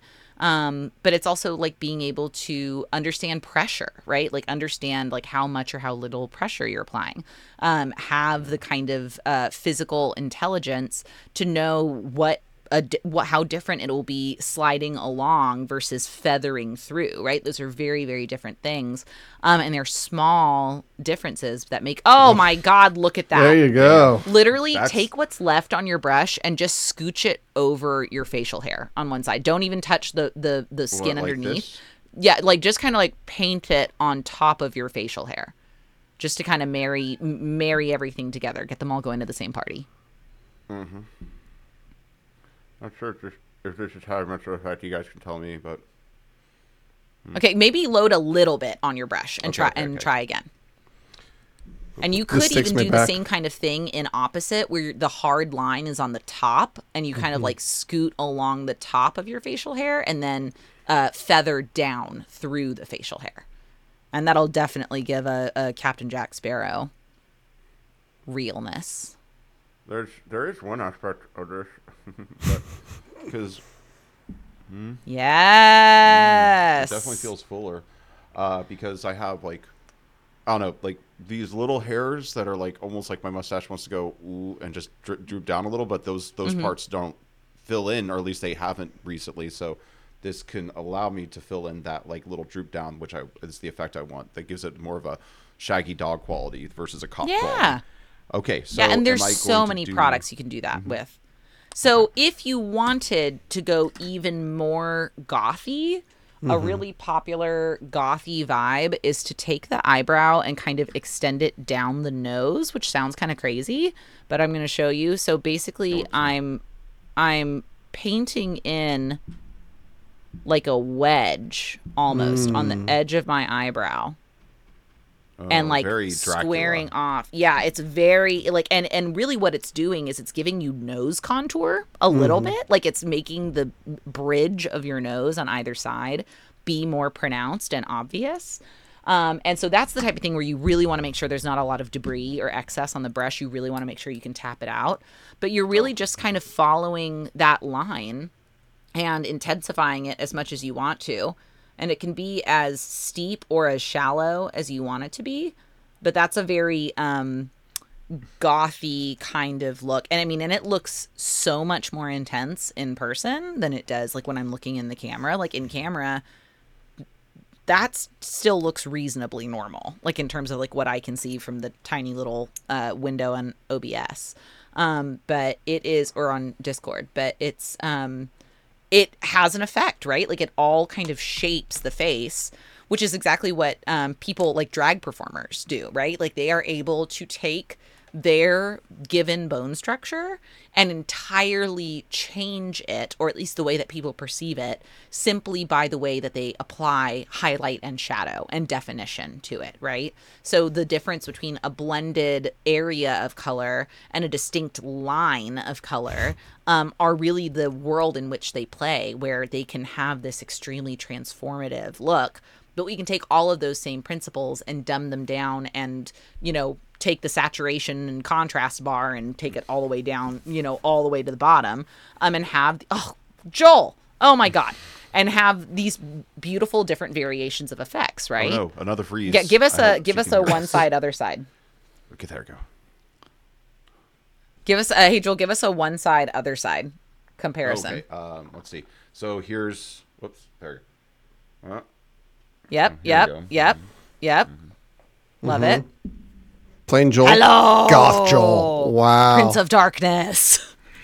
He is the Prince of Darkness. Also very, like, this is going where's very, my steak? Like, early. Yeah, where's my steak? Very, like, early 2000s, like, high school heartthrob kind of vibe. Yeah. Look at you. And again, it's so wild because when I'm looking at the small version, this could still be a normal person how they normally look, right? Like it's not a crazy amount, but it's so different from one side to the other. And specifically, the eye that is made up looks physically bigger than the other eye. Like when we're looking at it, it's because you have expanded the definition of what is the edge of your eye, right? So when you have no makeup on, the edge of your eye is just where your eyelids are, right? When you do have makeup on, it's where the end of the makeup is. Oh, excuse me. Whew. That's all right. Oh God, it got away. I hate that. Yeah. Excuse me. Okay. Yeah, well, so it's all about just changing definition. Oh yeah, I was going to say, if this is basically what I could do to one side, I'm going to start working on the other side and see if I can kind of match it, and we could just keep talking if you have time, for sure. Though Danny, since I might be a little, you stay focused on that. Yeah. You might want to take over the show, and potentially when it's time to wrap up, if you could take care of the finals. Okay. So just a reminder, it's starting with the upper eye. Upper outer quadrant. Lower. And then I do that. And then I can do the rest there. Okay. So Exactamundo. Yeah, upper, and then blend it out with the brush, and then lower, and then blend that out with the brush. And then use the brush with the powder shadow to do your brows, and then to finesse the stash. Also, this is making me appreciate, I've always wondered why the iPhone camera always like reverses, and I'm like kind of annoyed by it, but now I understand, because they probably made it for women to do mirror stuff. Yep. Okay. It's very useful. Very cool. Very useful. Yeah. Well, I know that you have a hard out here that we're coming up on. I can stay for like another 5-10. Okay, perfect. Is there anything else that you wanted to cover? I'm really interested in your husband's drag journey. You want to tell us a little bit about how he got into that and where he performs and how often people are...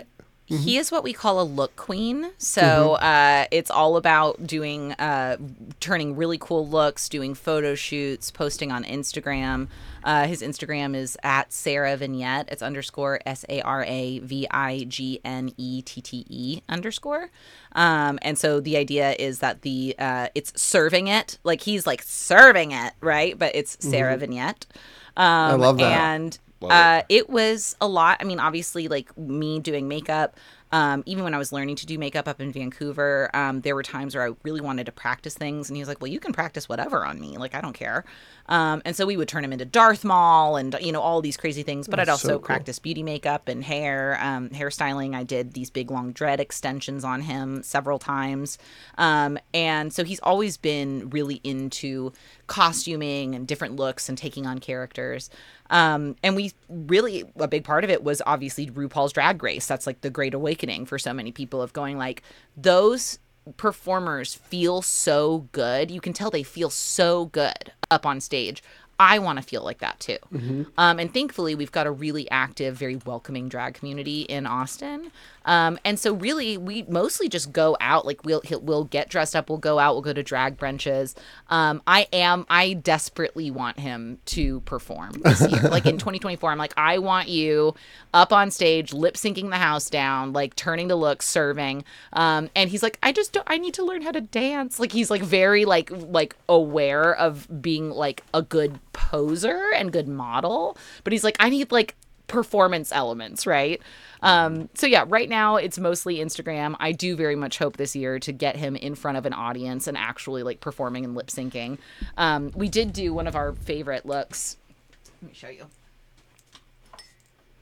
This is a modern day Medusa. Oh my goodness, that's beautiful. That I made, and we did a bunch of really great photo shoots with, but it was all just a green wig. These are different hair rollers, flexible hair rollers, and then some of them are actually braided out of the hair of the, that's all just hair. That's and so braiding cool. And teasing and put rhinestones on for all of the eyes and stuff. So yeah, I love it. It's such like a big, again, like sort of a low stakes way to do really crazy looks that don't have to be replicated perfectly over and over again, which is what you would have to Anna, do. this might be a good time for me to come in and say, if a person who's applying makeup might feel as though they applied too much and want to bring it back a little, is that where the makeup wipes come in? And absolutely. And one of the things that you want to be aware of with the wipes is it's not like a baby wipe or like you're wiping like ketchup off of a counter. You want to be aware of like, let me show you. I don't have a wipe in here, but like a towel. So when I use my wipe, I'm going to hold it really tight along my finger, and I'm just using like the edge to clean it up. And that's a very valid way of applying makeup. Like people will kind of do this like spray and pray kind of version of makeup where it's you apply a lot and then you shape it with your remover. And that's super, super common. So you can literally take that and just like scoot it along, like in a straight line sort of, along where you've applied. And that's going to clean up and it's going to snatch. Like you're going to see that it'll give you like a really, really snatched look. There you go. Yes. Yeah, that's looking way better. Yes, Joel. Henny. I think that eye even looks better than the first one. Yeah, it's definitely, more. It's definitely more pigmented. I put down more. All right, so I think that's the eye, and now I need to do the brow. The brow. Correct? Mm-hmm. Okay, cool. Let me work on Do you that. know who Maddie Morphosis is, Anna? Love Maddie Morphosis. Yes. I know he's great. Love. That's cool that there's actually some heterosexual drag queens popping up, and he's super funny. Have you watched the Give It To Me Straight web series? No, I haven't. Oh yeah, he's very funny. So I would. Okay, is that all on YouTube? Yeah. Okay, yeah, love. yeah, I will definitely watch. Yeah, I mean, I just feel so strongly that everybody should have access to feeling great, like no matter their gender and no matter what that expression is. And makeup is such a huge part of that has been taken from half of the population for like really not that long. Like 100 years, maybe 100, 200 years. Like it's not been that all sorts of people wore makeup for all sorts of reasons throughout history forever. Right. And for some reason it's been given this like branding of like a frivolous, unnecessary thing, and I just could not disagree more. My husband has this beautiful drag journey. The thing actually that I'm going to be going and doing as I teach, I'm the professor of makeup design at St. Edward's. Oh, wow. And so I've got a makeup design class that I teach where we talk, I mean, like, obviously about actual applications of makeup, but like one of my lectures I gave was called The Anthropology of Appearance. So it's that's cool. It is one of my favorite things that I've ever worked on. I definitely want to make like a series or a digital course or something like that for it, because it's just talking about like portraiture, how people are portrayed in media throughout history, and what it is that we can discern about a specific culture's beauty standards based on the portraiture that they left behind. So everything from sculptures, wooden, stone or wooden sculptures, Greek and Roman sculptures, the invention of the printing press, the invention of, paint lacquer, even like the ability to paint a painting and lacquer it so that it could go to other places and be displayed. And people in, Romania could see what people in France looked like, those different leaps forward in technology and being able to share design influences are so huge in shaping what we all perceive to be as like beauty and like a beauty standard of the day. So actually today we're going to be going and talking about bones. I've got to give a lecture about facial structure, facial anatomy, and how most of the things that we're doing when we are shaping a face, like drag is a great example of it, is we are using highlight and shadow to transform what is already naturally there, but it's all based on what is there, right? Like we have to know what is there, where your cheekbone is, where the hollow of your eye is, in order to be able to shape it and change it to be perceived differently. I love that. So yeah, I'm doing that. I've got also a movie coming out that I worked on with Dennis Quaid and Jay Hernandez. It's a feel-good sports movie called The Long Game. It's about a group of Mexican-American golfers in the 1950s. Really, really good. Beautiful movie. Won the Audience Choice Awards at South by when it premiered last year. So that's coming out on April 12th nationwide in theaters. And then my other big thing that I hopefully is coming out this year, we still don't have official word on it, is the YouTuber Markiplier, Mark Fishbach, his game called Iron Lung, or his movie called Iron Lung, based on a video game all of the same name. And it was amazing. The thing that I can say, that I'm allowed to say that he has already said, is that we believe we have the record for the most gallons of blood ever used on a movie. Wow.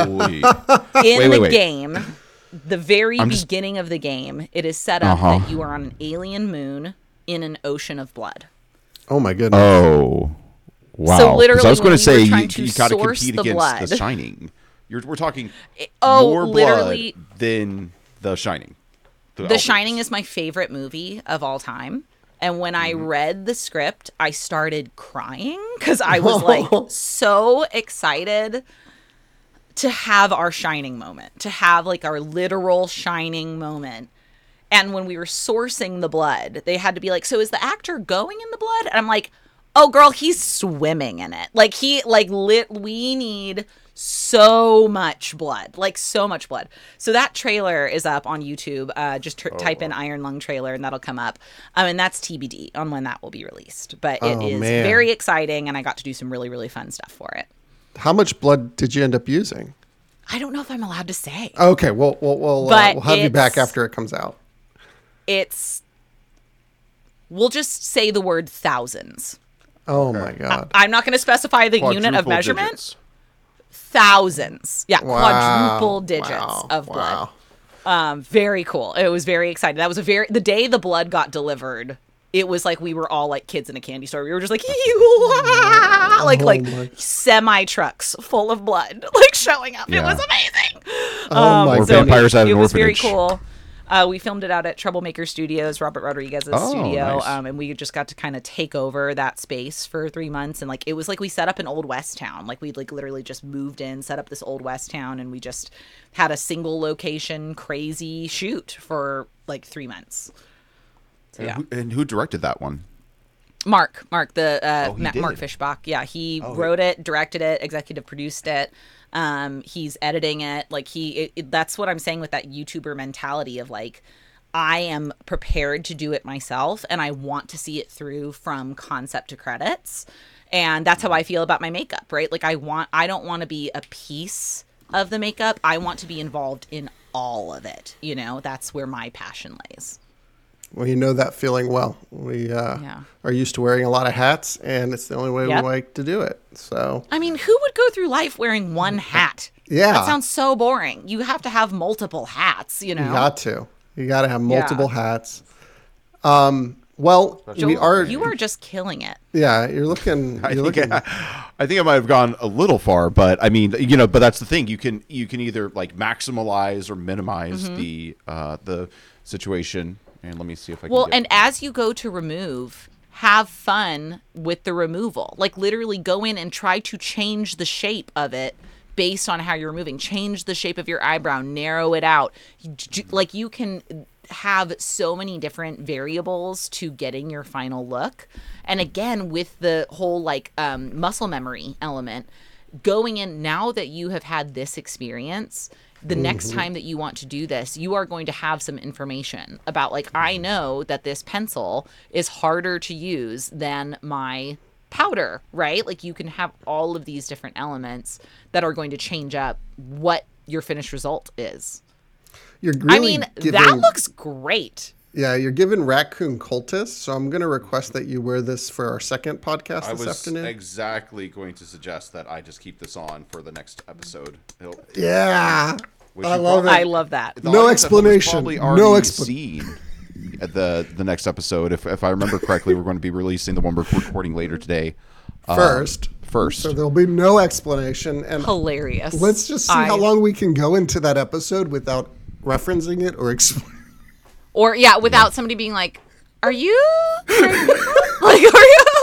I'll just completely act like it's normal. Like this is just yeah. This is my look. This is who I am. This is who I've always been. Deal with it. Yeah. My theory is we'll get called out. We'll get called out at the beginning of the episode. My theory before we even start recording.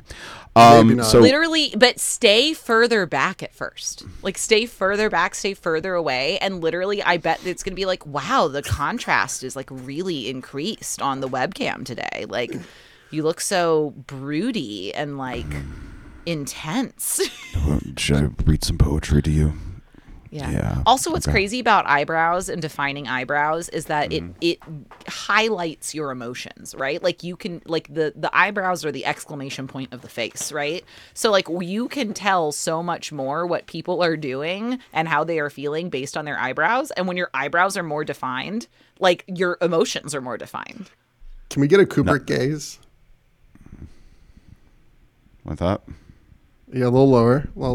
Yeah. Lower that chin. There we go. There you go. That's it.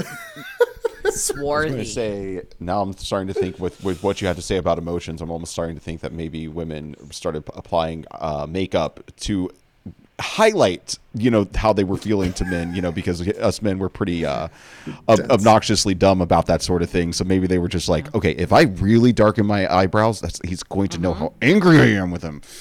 Well, it's the same thing, like if you cover your eyebrows, like if you just like hold your fingers up over your eyebrows, like the amount of alienness that automatically happens because you don't have, like, if somebody has shaven eyebrows, it's impossible to tell. Like that's me being angry, right?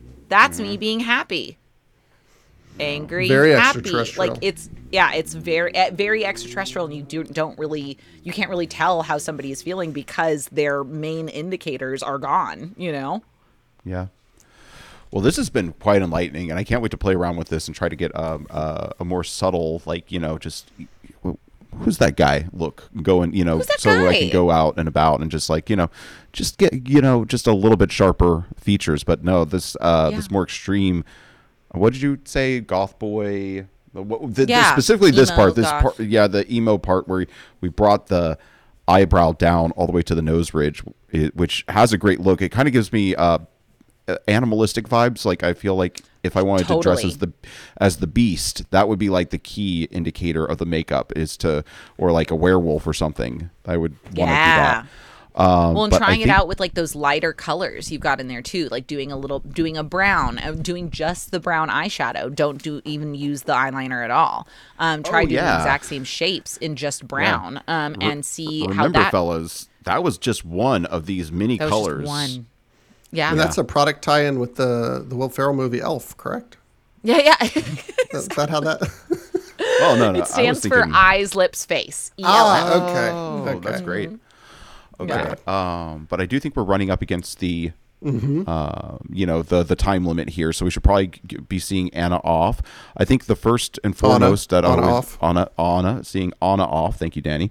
I think first and foremost, I usually like. We didn't do it earlier, but Danny, what were some key takeaways from Anna's conversation that you and what are some things you'd like to have her back on the show to talk more about? Oh man, so much to talk about. I had one question I wanted to ask, which we ran out of time for, but I think there's a lot to dive into with just the kind of characters you can inhabit and how makeup can help you like better define the different aspects of your personality. So I'd love to talk to her more about that in the future, but I touched on it earlier. I'm going to just reiterate it because I do think it's super powerful. When you're trying to make it in the world, oftentimes it's helpful to actually be able to make something to show people. So try to find a way to have tangible evidence that you are capable of doing what you say you're capable of. And it's just going to be that much easier to convince other people to support you, especially if you need financial support to do your endeavors. So highly, highly recommend putting together a tangible portfolio or creating a proof of concept that people can interact with. Yeah. I would say my big takeaway is if you want to do something professionally, if you want to be respected, what was the Tom Builder? Be Tom Builder. You want them to be glad that Tom Builder is in charge. You want them to be glad that you're in charge. Yes. Exactly. That goes all the way back, like forever and ever. Like, be a person that people are happy to see in your position. That's going to get you pretty far. I think that a great quote comes to mind. I think that's perfect for this episode. It comes from a fellow game designer, Seppi. Joel, do you know what it Seppi? is? Seppi Senpai. Yep. What is it? What's the quote? Oh, fashion is power? Fashion is power. There we go. Fashion is power. Yeah, you ingrained that thoroughly. I can't wait to. We need to have Seppi on the show. I can't wait to talk to him again. Yeah, and then Anna added, "Beauty is effort." Beauty is effort.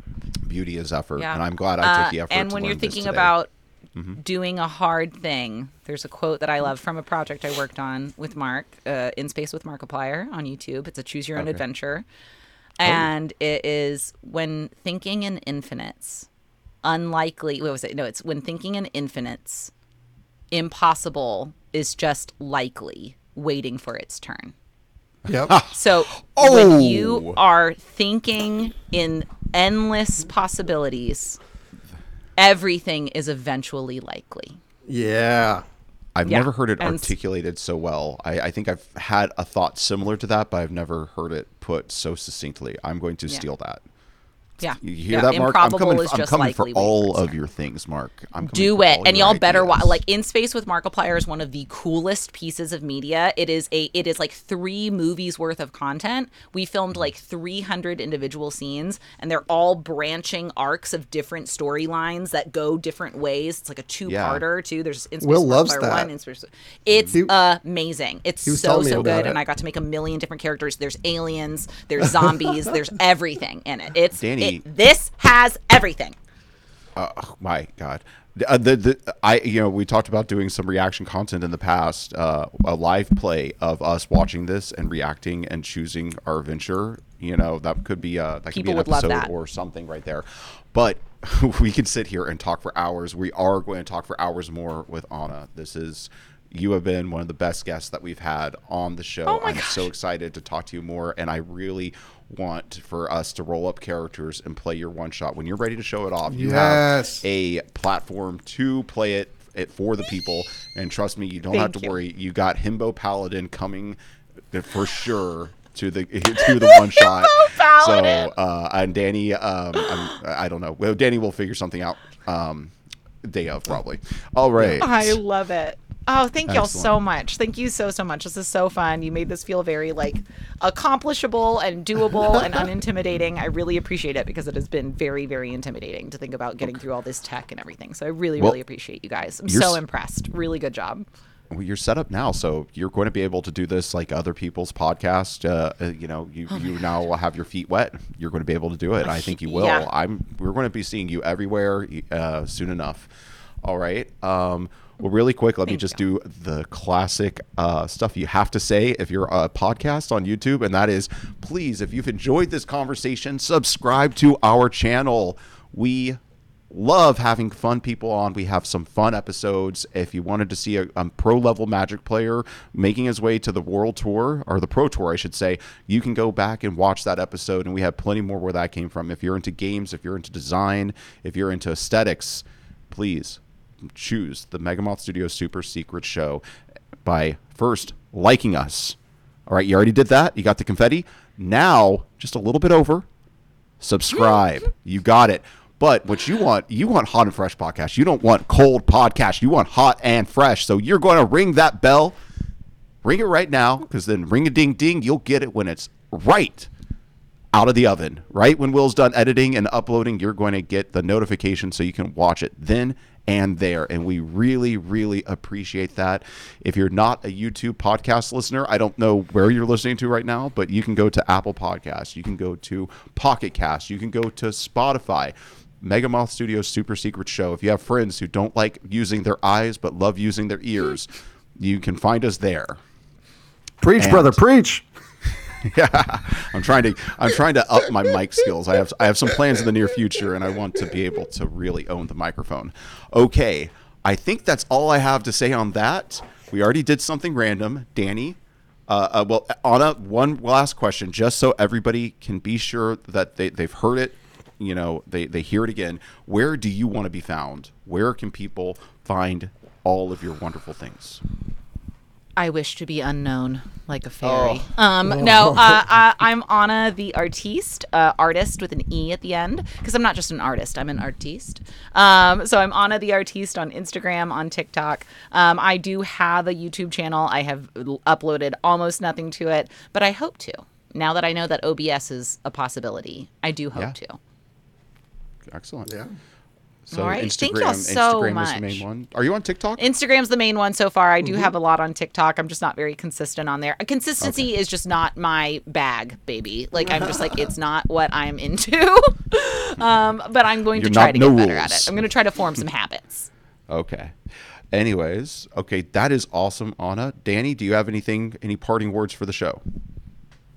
No. I think a lot has been said, and a lot has been applied to your face, and I am super appreciative of Anna coming to show us how to level up Joel's face. This has been amazing to watch. Yeah, the Spotify and Apple podcast listeners will have a real interesting 20 minutes or so there, where there's just a lot of visual words happening and not a whole lot of understanding. That's why they need to come to the YouTube. That's why they need to come to YouTube. This is a YouTube episode. We are a YouTube podcast. This is a YouTube episode. You do yourself a favor and find us on YouTube.